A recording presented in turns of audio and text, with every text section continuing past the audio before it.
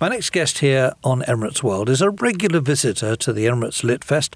He's Charlie Higson, author of the Young Bond books and the series of 7 novels known as the Enemy series, which is set in London and involves a battle royal between children and a band of zombies led by a character known as St. George. Have I got that right? Yes. It's children versus adults and adult zombies. Well, we'll talk a little bit more about that in a second, but I wanted to ask you first, how many times have you been a guest at the Lit Fest in Dubai? I've been twice before, and I was very chuffed to be asked back for a third time, particularly for the 10th anniversary, which should be very exciting. I mean, it's a lovely thing to do. I really enjoyed it the first time. Actually, a couple of people who'd been, some writer friends of mine, said, there's a lot of literary festivals out there. If you wanted, you could go to one every week. But they said, a couple of these friends said to me, if you ever get invited to Dubai, make sure you go because it's fantastic fun. And they did invite me, and it was fantastic fun, extremely well looked after. And I mean, what's nice as a writer to go there is you're there for a few days and you're there with a lot of other writers. People sort of believe that there's a sort of literary community, that all us writers hang out together and have witty soirees. But actually, I very rarely meet any other writers unless it's someone I happen to know. So what's nice there is you're there, you're all staying in the same hotel, you're all going to the same events, and you do hang out with other writers. You go on bus trips with the likes of Margaret Atwood, which is quite fun and slightly surreal. For people thinking of attending the festival, which is being held in Dubai the first week of March, can you paint a picture of what it's actually like? Well, I'd assumed before I went that the festival would be attended by a lot of Brit expats. It would be something like Cheltenham abroad, with a lot of sort of people from Graham Greene novels. But actually, it's incredibly multicultural and extremely well attended.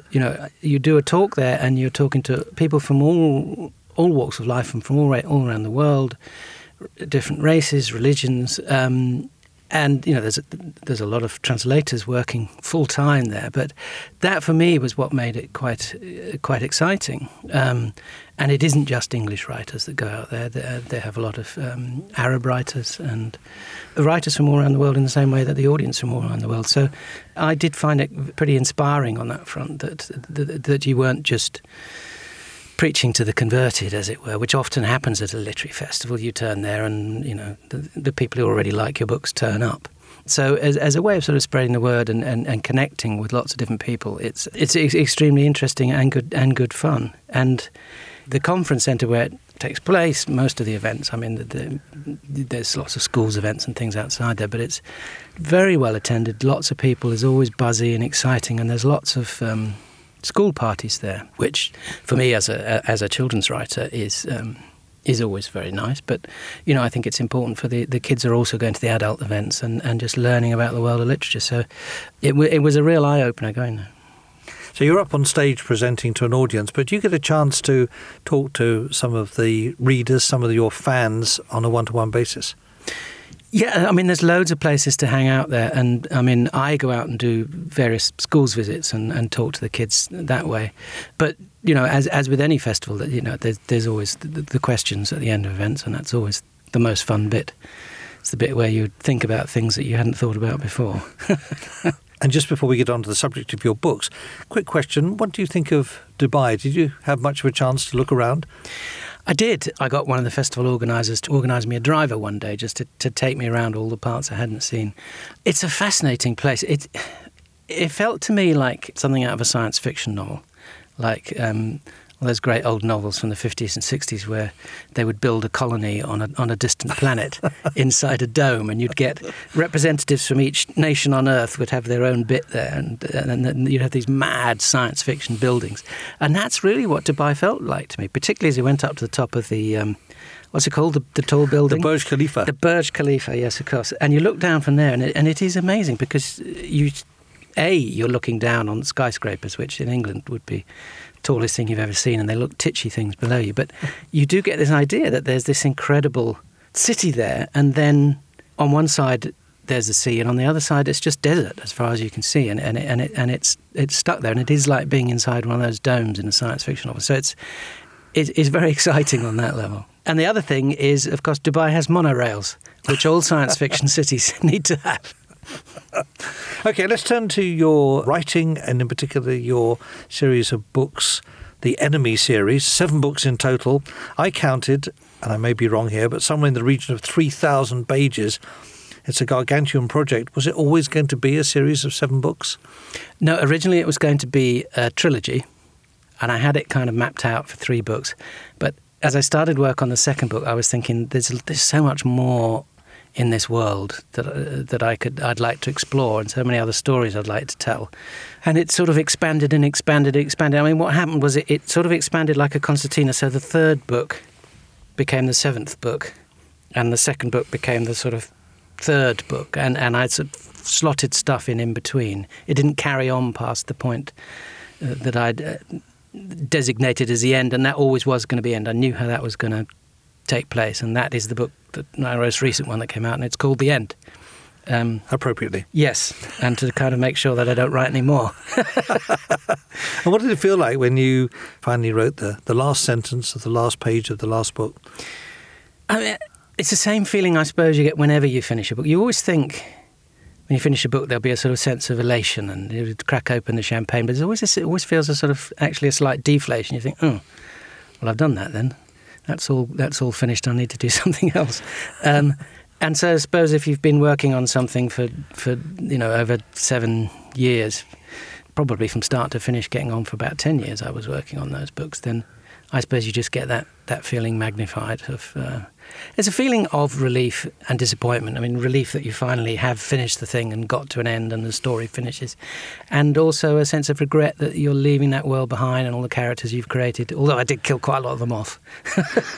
But there is that feeling of saying goodbye to those things. And also as a creative person, you put a lot of your energy and your thoughts and ideas into a book, and when you do create a world that feels satisfying and characters that feel real to you, it's always difficult to move on because you think, well, I've got to do all that all over again now with a new world and new characters. And there's always a feeling of like, perhaps I've run out. We touched briefly on the subject of the Enemy series in my introduction, but for people that haven't had the chance to read your books yet, do you just want to give us a quick overview of where it's set and who are the main characters? Yes, well, it's set in contemporary London. Well, it was contemporary London when I started, which was now over 7 years ago. So that's the problem with trying to write something very modern, as it dates very quickly. But yes, it's set in contemporary London following an outbreak of a disease that has come from nowhere. Nobody quite knows what's caused it, but it has only affected people over the age of 14 who have either been killed instantly by this disease or they've been so badly infected that they start to behave like textbook cannibal zombies.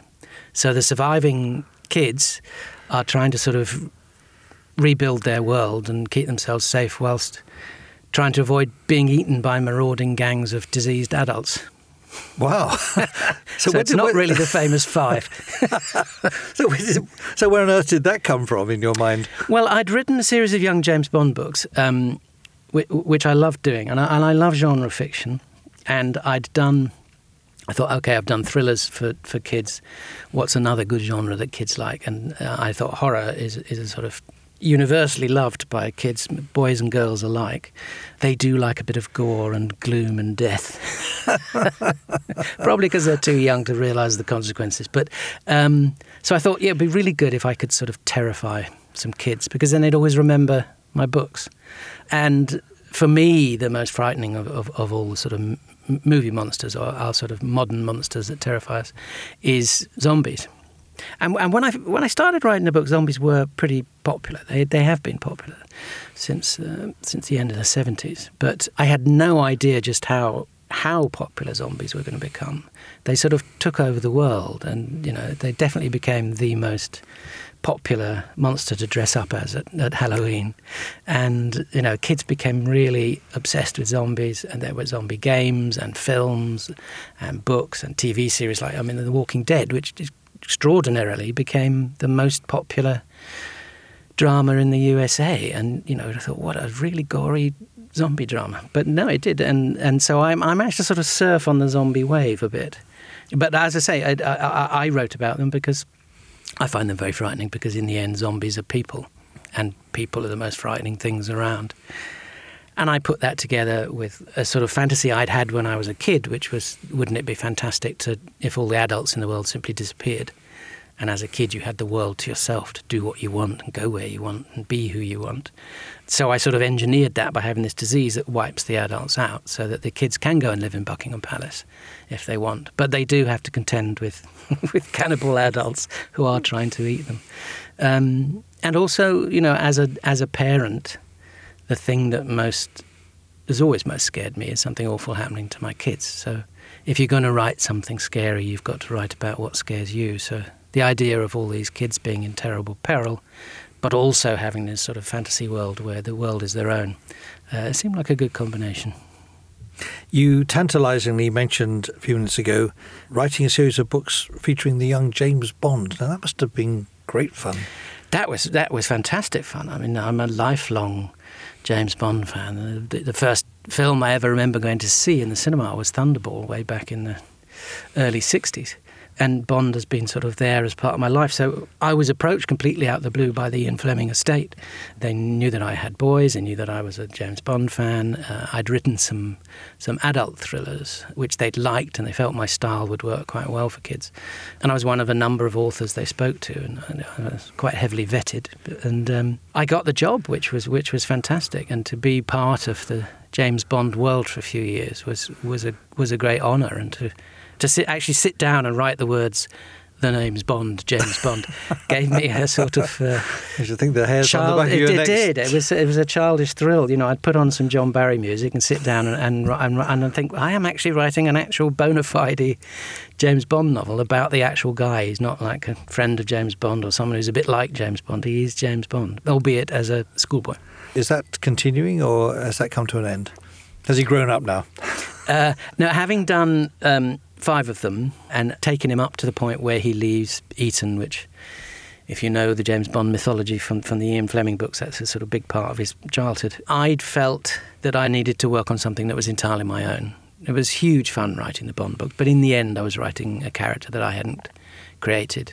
And so I thought, I'll move on now before all anybody ever wants from me is another James Bond book. But I mean, that's what happened to Fleming. He always wanted to write other things, and he'd go and see his publishers and they'd say, "Yes, of course, Ian, you must, but could you just write just one more Bond?" And he never managed to except right at the end where he'd had a heart attack, and his doctors had said, "You've got to rest, Ian. Whatever you do, don't write any more James Bond books. Just rest." And he said, "All right, I won't write another James Bond book." So he wrote Chitty Chitty Bang Bang instead. We've been talking about the young James Bond. Let's talk for a minute or two about the young Charlie Higson. Straight out of university, did you always intend to be an author? I'd always loved writing. Since I was about 8 or 9 years old, I got hooked on the idea that you could sit down with a pen and a piece of paper, which was the only technology we had in those days. Well, except for a typewriter, but I couldn't afford one of those. And just with a pen and paper, you could make something up that hadn't existed before. You could tell a story that had never been told and create characters. It could make you laugh, make you cry. You can fall in love with, you can hate them and want to kill them just by making those marks on a piece of paper. And I found that it's like a sort of magic, really. All through my teenage years, when I was supposed to be doing my homework, I was writing books. I just copy books that I liked. I went through a phase where I was really into fantasy, and I wrote these big, long fantasy novels. Then I got into science fiction. Then I got into crime fiction and started writing crime books. But actually, the best piece of advice I ever had was from my father when I was 16. My father was an accountant. We didn't have anyone else in the family who'd done anything in the arts. There were no writers or actors or anything like that. And he sat me down and he said to me, "Look, you must carry on with your writing. You obviously enjoy it. It's a good thing to do. You can always do that in your spare time in the evenings, but it doesn't cost anything. But what you must make sure you do is get yourself a proper job, because you will never make any money as a writer." And the reason this was such fantastic advice was because I was 16, I completely ignored everything my father ever said to me. And I've never managed to have a proper job, but I have been lucky enough to be a writer who's able to make a reasonably good living out of being a writer. Absolutely no regrets on that front.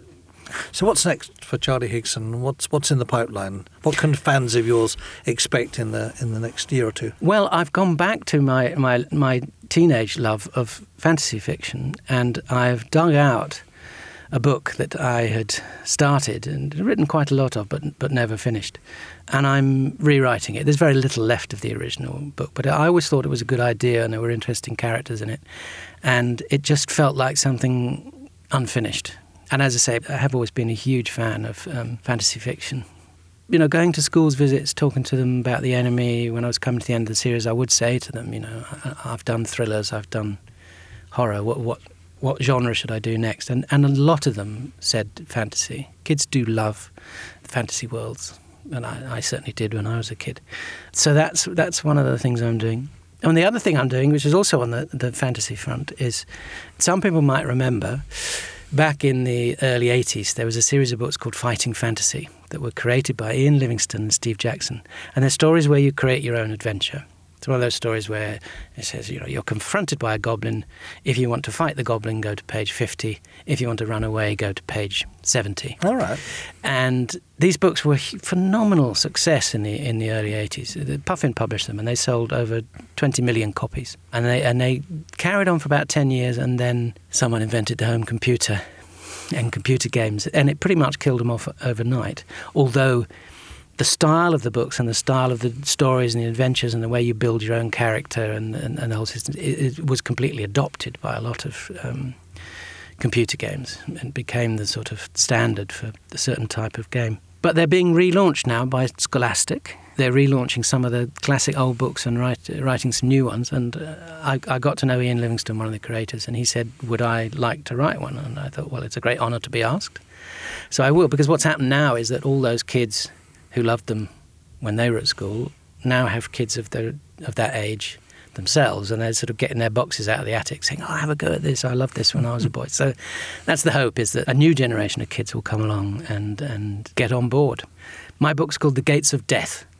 Oh, nice cheery title. Yes. Well, that's what kids love. Indeed. Charlie, it's been great fun talking to you. Every time we meet, it's enormously interesting to talk to you and see what you're up to. Thank you so much for joining us today on this Emirates World programme, and I hope to see you at the Emirates Airline Festival of Literature in March. Yes. It's going to be a blast.